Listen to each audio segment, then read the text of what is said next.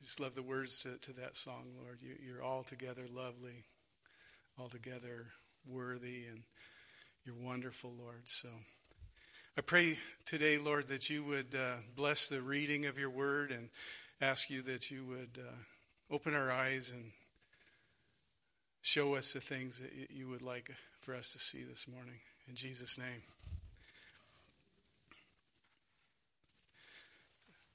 There's a book called The Fingerprint of God, written by Ron Bryce, and in this book he relays this story. He was assisting a surgeon, a heart surgeon, and he says he had me reach into the patient's chest and turn his heart so he could work on it from a better angle. And as I gingerly swiveled it, he said, "How does it feel to hold a man's beating heart in your hand?" And in spite of our manipulations, the man's heart just kept thumping as billions of tiny heart cells communicated and coordinated their activities. The cells in your heart, he says, rhythmically contract in unity, acting together to produce a heartbeat. And these living cells are separated from the heart. If they are separated from the heart in a test tube, they keep beating, but they will instinctively do this, but not in coordination with each other. So if they're separated, they keep beating, but not together. But if the cells are brought back together in contact with one another, the instant they touch, the contractions again become synchronized. That's the nature of heart cells, he says. Individual heart cells cannot accomplish their God-given function alone. They were designed to be one of many cells in one heart. And while they serve a unique function in the body, they're not useful if they don't communicate and coordinate their efforts.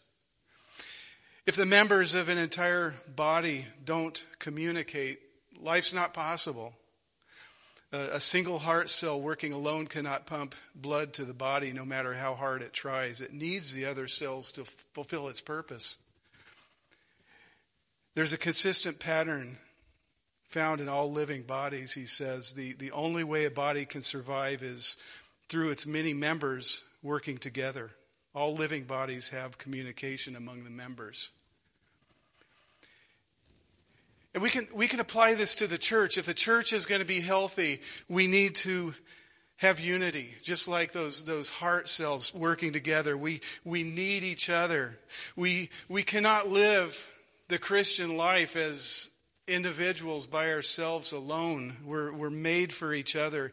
And Jesus had this intense desire for us to be one, to be together, to have unity. Just as he said he and the Father were one. He prayed for us to the Father that we would have the same sort of unity that he has with the Father. And as we continue this morning in the letter to the Philippians, we see Paul's plea for unity in the church. So please open your Bibles to the epistle to the Philippians, and we're going to start reading today in chapter 2. Philippians chapter 2.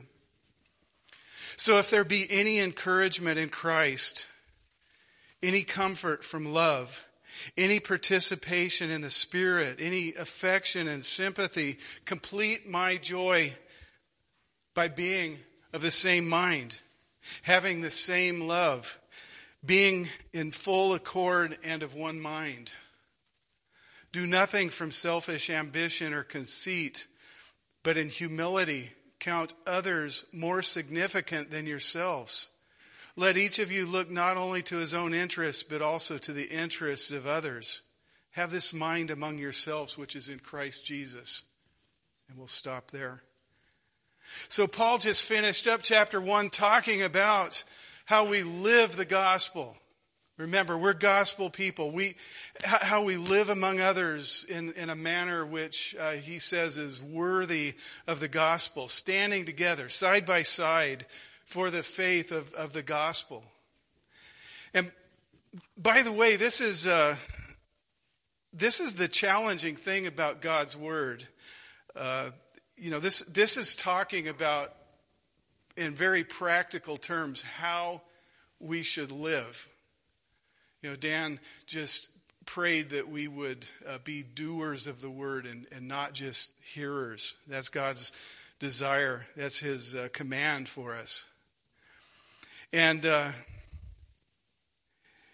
it's challenging because the natural human tendency is that we don't like to be told what to do we?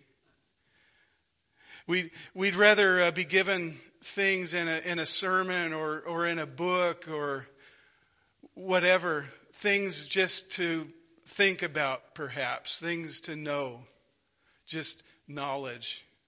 But the purpose of preaching is it goes way beyond just presenting information. It goes into the need for transformation.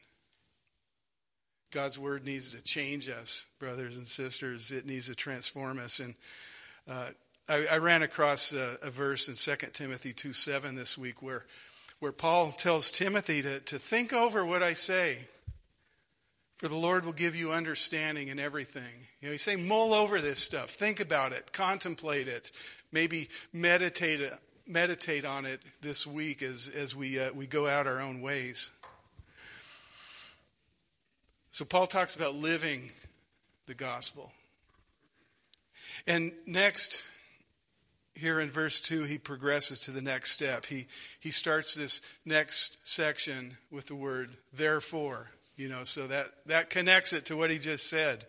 Based on the things he just said, the things that follow in the next one verse, in fact, there's a whole bunch of words that he gives us. The things that follow are the things that we should have in Christ. As Christians, being in Christ, these are the things we have. Now the word translated if here, where it says, if there is any encouragement in Christ, and so on. This word if says, it's a condition. It's the Greek word I. It's a marker of condition, and it could be either existing in fact or hypothetical. He's saying, if this stuff is true, and if we're in Christ, it is true. It could be translated since this is true. If it's true that we're in Christ, then let's look at what follows as a result. So, if we're not in Christ, then none of this makes sense. It doesn't apply, does it? But if we are in fact in Christ, let's look at these things. And there's 5 of them. Paul lists 5 things here. These are the things that we have in Christ as we live together in unity and harmony. Now the emphasis here is not necessarily so much on our personal lives as it is our corporate life as a church. As we live together, these are the things that are true about us if we are in fact in Christ. This is the life of the church. This is part of what it means to be in Christ, to be a member of his body, to be under his headship. So the first thing he brings up is encouragement. This word carries the meaning of emboldening each other, lifting each other's spirits, exhorting one another. This might be paraphrased as mutual strength. Mutual strength as we stand together. When we come together, what's our attitude? What's our attitude towards each other? Do we come here and ask, what's in it for me? What's in it for me? Or do we come here asking, what can I do to lift up my brother or sister in Christ? How can I encourage? How can I help my fellow believer get closer to Christ? Or do we come here looking for things to complain about? Maybe you don't like the music. I can't imagine today saying that, but more likely, maybe the sermon didn't meet your expectations. Maybe you didn't like the presentation. Maybe you didn't like the content. But healthy life in the body of Christ requires us to build each other up, to come together and give mutual encouragement and strength, not tear each other down. I gave you a little preview in an email this week about this. Christian maturity requires us to put the other person in front of ourselves. Now, when I was doing software development, you got to understand, I don't know if there's any software developers in here, but they tend to have very big egos. And so, if there was a problem to be solved, most people would have a real strong desire to be a hero, to be the one to get the credit of solving that problem. They were quick to point out each other's mistakes, quick to elevate their own achievements and make their hero status known. But this kind of attitude was really kind of damaging to our mission, which was to develop quality software that worked well. We worked better as a team if we worked together, but that was a rare thing. The same thing can happen in a church. If our egos are large, the mission suffer. The mission suffers. If it's all about me, I'm going to fail. If it's all about each one of us individually, we're going to fail as a church in our mission, which is to make disciples, to bring people to the Lord, to build up and edify each other, helping each other grow. Now, the next thing that should be true of us if we're in Christ is that we should have comfort from love, Paul says. Comfort from love. And, this word in the original language means that which offers encouragement and consolation and alleviation. It's solace afforded by love. So, we need to ask ourselves, has Christ's love for us made a difference in our lives? Has it made a difference in how we look at each other, how we regard each other when they're down? Do we have mutual affection? Folks, there are people who are hurting all around us. There are people who are hurting in this room. There are people who hurt outside of this building in our community who are in pain and need help. This is what we should have, comfort from love. That's God's very nature, isn't it? Love. We're told that God is love. And Paul describes this comfort in love in 2 Thessalonians 2:16 through 17. He says, "Now may our Lord Jesus Christ himself and God our Father, who loved us and gave us eternal comfort and good hope through grace, comfort your hearts and establish them in every good work and word." Next is participation in the Spirit. And we talked about the Greek word koinonia, I believe, last week. Remember, it refers to a very close relationship. It's fellowship, communion together. This is spiritual fellowship, koinonia in the Spirit. What is the basis of our fellowship here as the church? We're not a social club.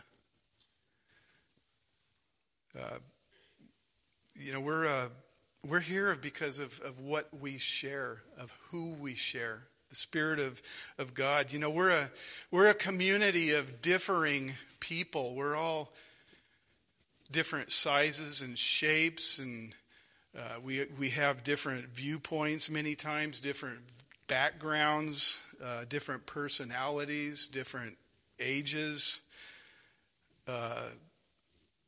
We may differ in some things, but what does it bring? What is it that brings us together despite all of these differences?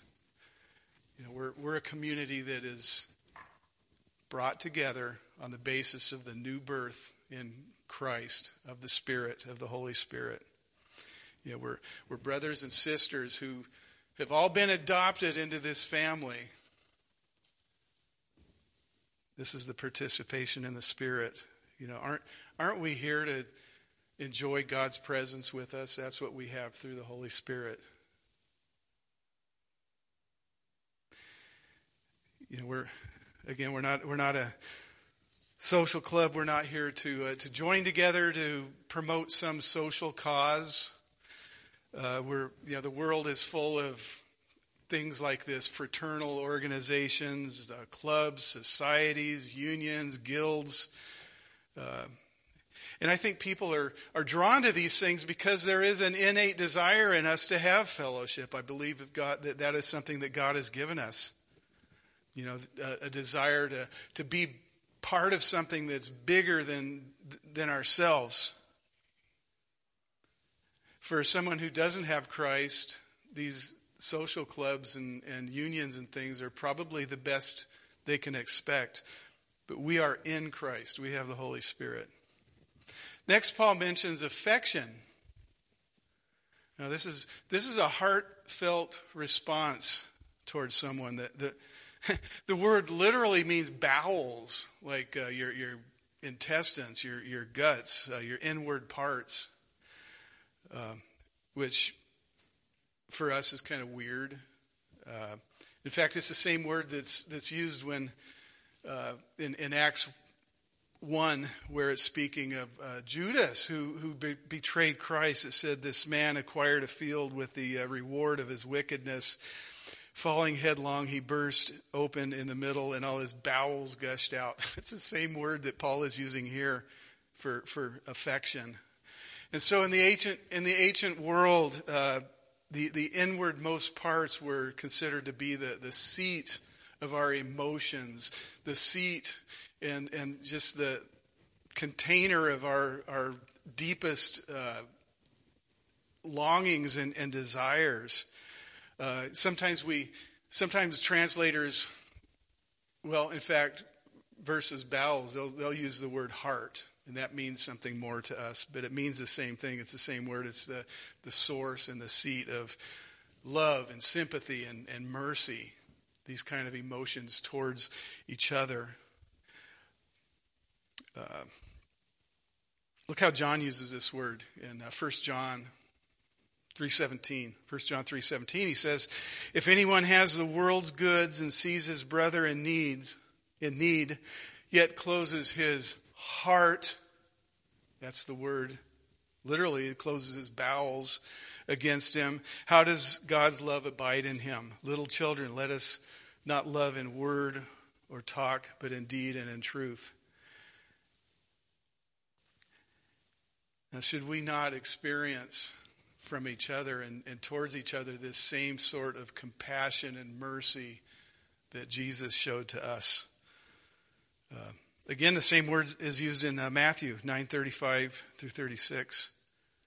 This time it's translated compassion. It said, "Jesus went throughout all the cities and villages, teaching in their synagogues and proclaiming the gospel of the kingdom and healing every disease and every affliction. When he saw the crowds," it says, "he had compassion for them because they were harassed and helpless like sheep without a shepherd." I was thinking of this one guy. His name is Paul Hull. He lives in a small town in South Texas called Pleasanton. That sounds like it'd be a really nice place, pleasant town, but it's a place kind of desolate out in the desert. It's an oil town that's in the bus cycle, and it's really kind of a depressing little place.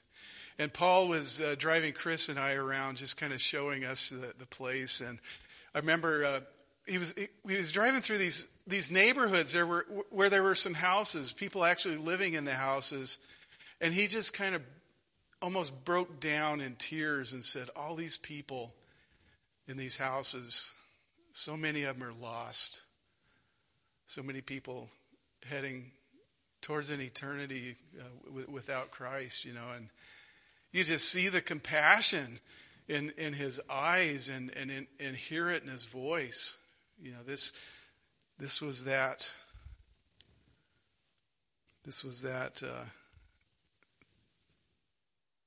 compassion, affection that Paul's talking about right here. Finally, sympathy. Now this is related to the last one. It means a display or concern over another's misfortune, pity, mercy, compassion. So both of those words sometimes are translated compassion. And the subtle difference between these two words is that this word that Paul uses that's translated sympathy is more talking about acts of mercy, actions of mercy versus a feeling. And the Greek word is used in the Septuagint, which, remember, is the Greek translation of the Hebrew Bible. This was, for the Gentile Christians in the first century, this was their Old Testament. They didn't know Hebrew, they knew Greek, so they had this. And it's interesting because we could see the same words that were translated from Hebrew into Greek and see how they understood these words. And in Psalm 40:11, the word is translated mercy. 40:11, it says, "As for you, O Lord, you will not restrain your mercy from me. Your steadfast love and your faithfulness will ever preserve me." So, this list of words, a whole bunch of words in verse 1, normally I think when we come across a verse like that, we just kind of read it real fast and gloss over it, but it's full of meaning, very deep meaning. It gives us insight into God's character. It gives us insight into who Christ is and who we should be if we are being conformed to the image of Christ. It shows who we should be and how we should be, the things that characterize us being in Christ together, and how we should think of each other, feel about each other, treat each other. They characterize us because we're in Christ. And what Paul presents next is, what the result should be now in very practical terms. What are the expectations that Christ has of us? If those things are true, if we actually in fact are in Christ, we need to do a gut check here. We need to honestly evaluate ourselves. Paul says to complete my joy in the following manner. So the first of these expectations is unity. Let's look at verse 2. He says, "Complete my joy by being of the same mind, having the same love, being in full accord, and of one mind." We got 4 things there. Let's look at each one of them. He says, first, be of the same mind.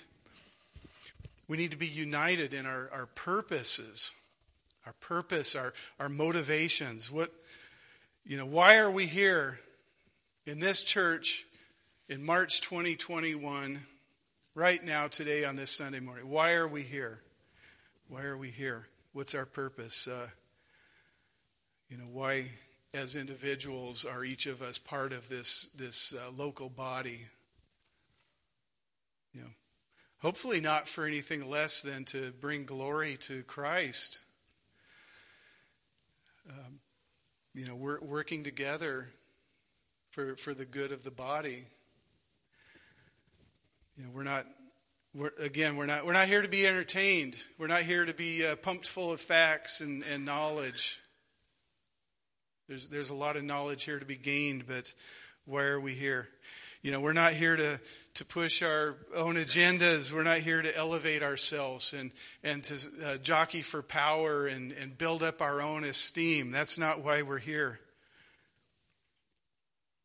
One good sign of being of the same mind is that we seek to, again, encourage each other, build each other up, bring edification, serve each other. Do we do that as a church? Paul says, don't just contemplate this. Don't just think about it. He says, be this way. Be of the same mind. Next is the same love. This is, in Greek, this word for love that he uses is agape. I think most of us are familiar with this word. It's that quality of very warm regard, interest in each other, esteem, affection, love. It's a very deep love. It's a kind of love that describes very deep friendships. He says the same love. It's mutual. And, sometimes we see the opposite in churches. We see people butting heads and fighting against each other. Our current American culture reeks of this. We see people combining together to do just the opposite, to bring discord and disharmony and, coming together against people. It doesn't take long to find that in the news. It doesn't take long to look on Facebook and find posts that are accusatory and destructive towards other people. We're the body of Christ. We're different. We're different. The next thing in line with having unity is being in full accord. When Chris and I lived in Arkansas, we used to enjoy going to these concerts. Arkansas Tech would give these free concerts. It was great. These young men and women were excellent musicians, and my favorite was the jazz band, the big band. And at the beginning, before the band would start playing, each person would be playing their own thing. Maybe you've been to concerts where you hear this. People they're tuning their instruments. They're warming up. The woodwinds they're getting their reeds damp and just getting ready, just priming themselves. But it's sheer cacophony. It's horrible. It hurts your head to listen to this. But then the conductor comes up. It faces the band and it gets quiet. Perfectly quiet. You can hear a pin drop. And then a couple seconds later, this awesome, beautiful music starts playing, and each instrument is playing something different. Even there's a variety of instruments, but even within the same group of the same instrument, they're playing different things. Some are playing melody, some are playing harmony. We have rhythm going on here, and it's just so many different things going on, but they're all playing to produce this same song together, and it's beautiful. So, unity is not uniformity. It would be very boring to go to a concert where every instrument was the same and every instrument was playing the same note. There would be no depth. There would be no richness to that music. For me, that's a great picture of what this accord is, being in the same accord. It's interesting to watch the interactions between the players. I like to watch the saxophone section. I used to play the saxophone, and there was this one guy in the band who would sometimes he'd play a solo. They would take turns playing solos. This guy would get going on his solo, and he wouldn't quit. And you see the other saxophonists just kind of rolling their eyes, Finally, he'd quit. But overall, when the players were playing the solos, their companions would give each other these affirming nods, and these gestures like, "Yeah, go, do it." And it was beautiful to see, people playing music together in one accord. And as fellow believers, how are we doing this? Are we playing in one accord? Or are we each doing our own thing and just making noise? Next, we're to be of one mind. Now, Paul just said we're to be of the same mind. Now he's saying we're to be of one mind. It kind of sounds like the same thing, right? We need to look at this and see what the importance is. Paul talks elsewhere in 2 Timothy 2:24. He says something that kind of gives us a negative of this. He says, "The Lord's servant must not be quarrelsome, but to be kind to everyone." Have you ever known anybody? And I know the answer is yes. Have you ever known anybody who just always argues? No matter what you say, you're wrong? Yeah, I know people like that too. They just disagree about everything. I don't know why. But, this is talking about being of an agreeable disposition. All these things work together, you know. These are the things that Paul has to say about unity. So, you know, he could have just simply said, have unity, have humility. But no, he brings a lot of richness and depth into this. The second result, the second expectation we have as a church, as fellow believers, is humility. And let me say this. If we want unity in this church, there's a price we need to pay. There's a prerequisite, and that price is humility. Let's read verse 2 again. He says, do nothing from selfish ambition or conceit. No, not verse 3. Verse 3, I'm sorry. Do nothing from selfish ambition or conceit, but in humility count others more significant than yourselves. Let each of you look not to his own interests, but also the interests of others. Do nothing from selfish ambition or conceit. What does this mean? The word for selfish ambition here is strife, contentiousness, selfishness, conceit, a vain or exaggerated sense of self-worth.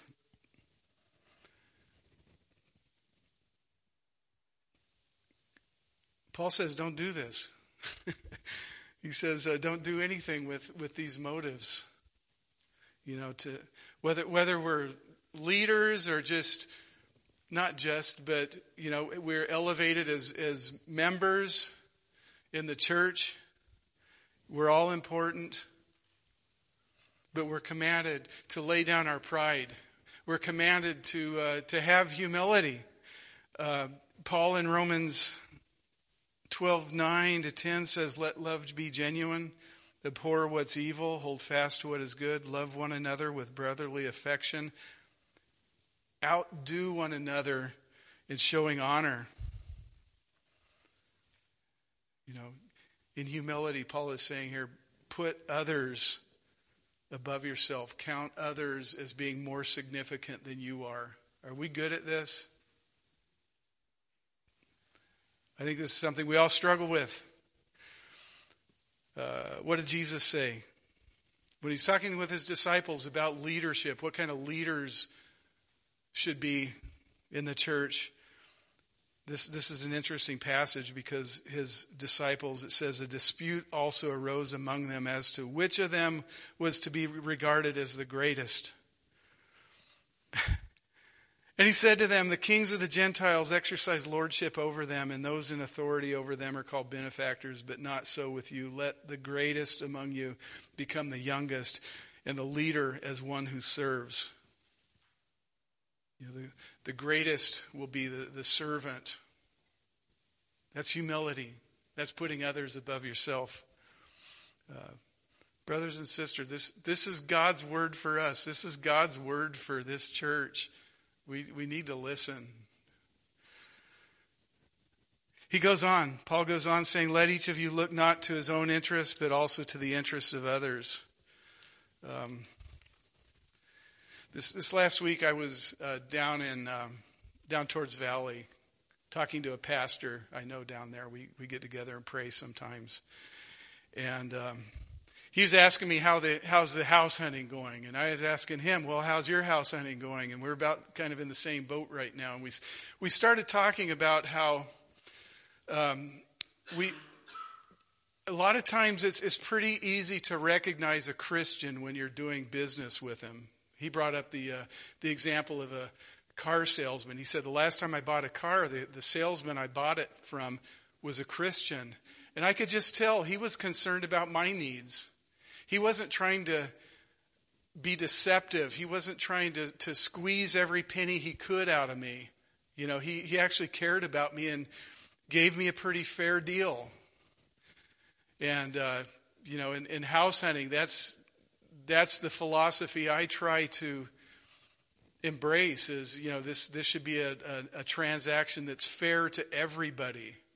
You know, I need to not only consider my own needs, but I need to consider the needs of the the person who's selling the house. I need to consider the needs of the real estate agent. You know, we should all benefit from this transaction.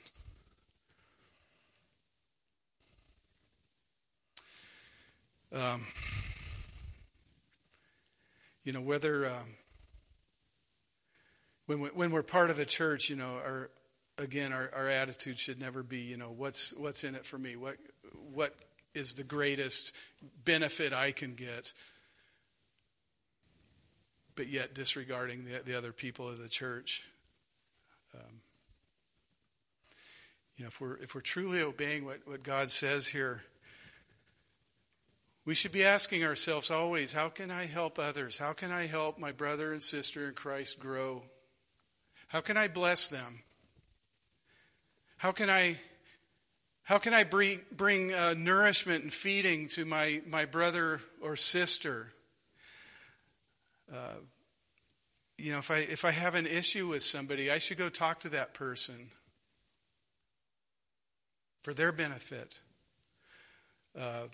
You know, maybe invite that person for a cup of coffee. You know, get to know that person. Pray with them. Pray with them. Pray for them. Now, the third result, the third expectation of us as believers, brothers and sisters in Christ, is attitude. And I'll be kind of short on this one because this is going to lead into next week's sermon. But namely, he says that we need to have the attitude of Jesus Christ. He says, have this mind among yourselves, which is yours in Christ Jesus. Next week, we're going to get into some theology about Jesus, about Christ. But for this sermon, suffice it to say that Paul holds Jesus Christ up as the supreme example of these matters that we're talking about. You know, this attitude Paul is describing here says is Christ's attitude. You know, we know how he thinks. We know what's important to him. We have God's word that tells us. John 15:12 through 15 says this. This is my commandment, that you love one another as I have loved you. Greater love has no one other than this, that someone lay down his life for his friends. You are my friends if you do what I command you. No longer do I call you servants, for the servant does not know what his master is doing, but I've called you friends. For all that I've heard from my Father, I have made known to you. We have his word. We have his instruction. Paul says we have his mind, his attitude. So we need to lay down our pride. Pride deserves no territory in our lives. I want to read a quote from Richard Baxter. He wrote this in the year 1656. It's from a book called The Reformed Pastor. So he says, "Oh, what a constant companion, what a tyrannical commander, what a sly and subtle insinuating enemy is this sin of pride. Is not pride the sin of devils, the firstborn of hell? Is it not that wherein Satan's image doth much consist? And is it to be tolerated in men who are so engaged against him and his kingdom as we are? The very design of the gospel is to abase us, and the word of grace is begun and carried on in humiliation. Humility is not the mere ornament of a Christian, but an essential part of the new creature. It's a contradiction in terms to be a Christian and not be humble."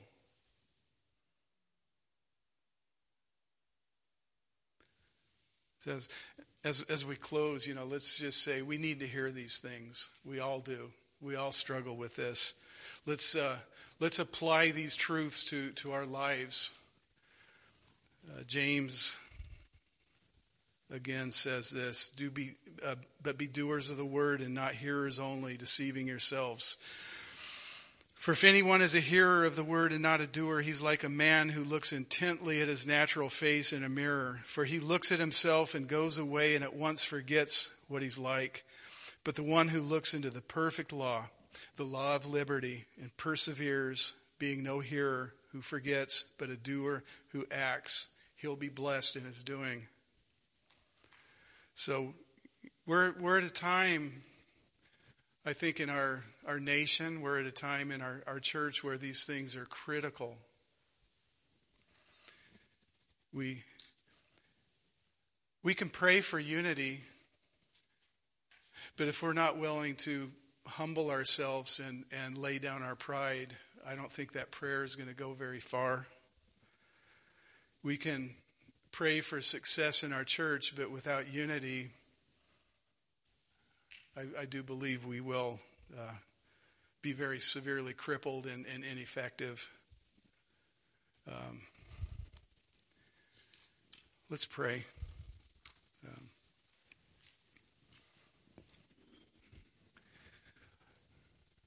Lord, I do ask that you would give us hearts and minds to consider these matters, Lord, to take your instruction. Lord, I believe that there are some of us who have sinned against each other. There are some of us who have put ourselves above others, who've walked over others in our selfish ambition. Some of us, Lord, have acted to hurt others instead of heal them. There are some of us who have fostered division instead of unity, who've not cared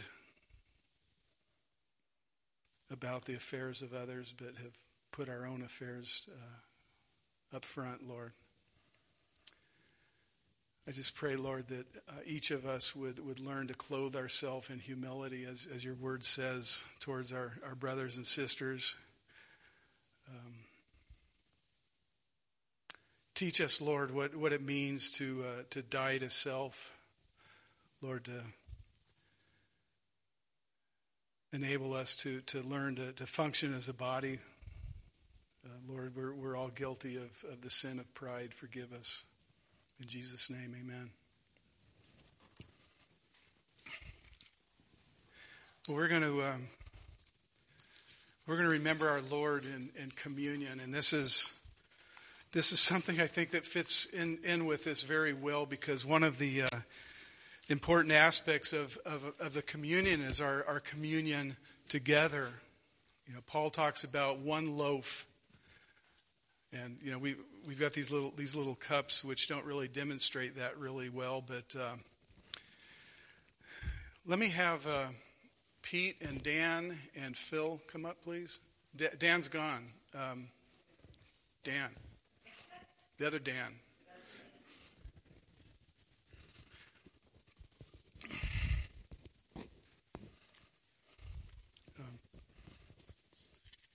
You know, it's good to remind ourselves what the purpose of communion is. You know, it's to actively remember Christ and what he did for us, what he accomplished through his substitutionary death, and to proclaim the sufficiency of his sacrifice, his death to save sinners until he returns. And so this is both a corporate exercise as well as an individual thing that we do. You know, we take the bread and the cup together, but it's also as individuals a time to reflect on ourselves. Asking ourselves, as Gretchen is going to play the harp and we pass out the elements, let's take time to examine ourselves and confess any unresolved sin. This is an ordinance that Jesus gave to the church. He didn't give this to the world. Those who are his, who've been adopted into God's family by believing in Jesus as Savior and receiving him. If that's you, we invite you to participate.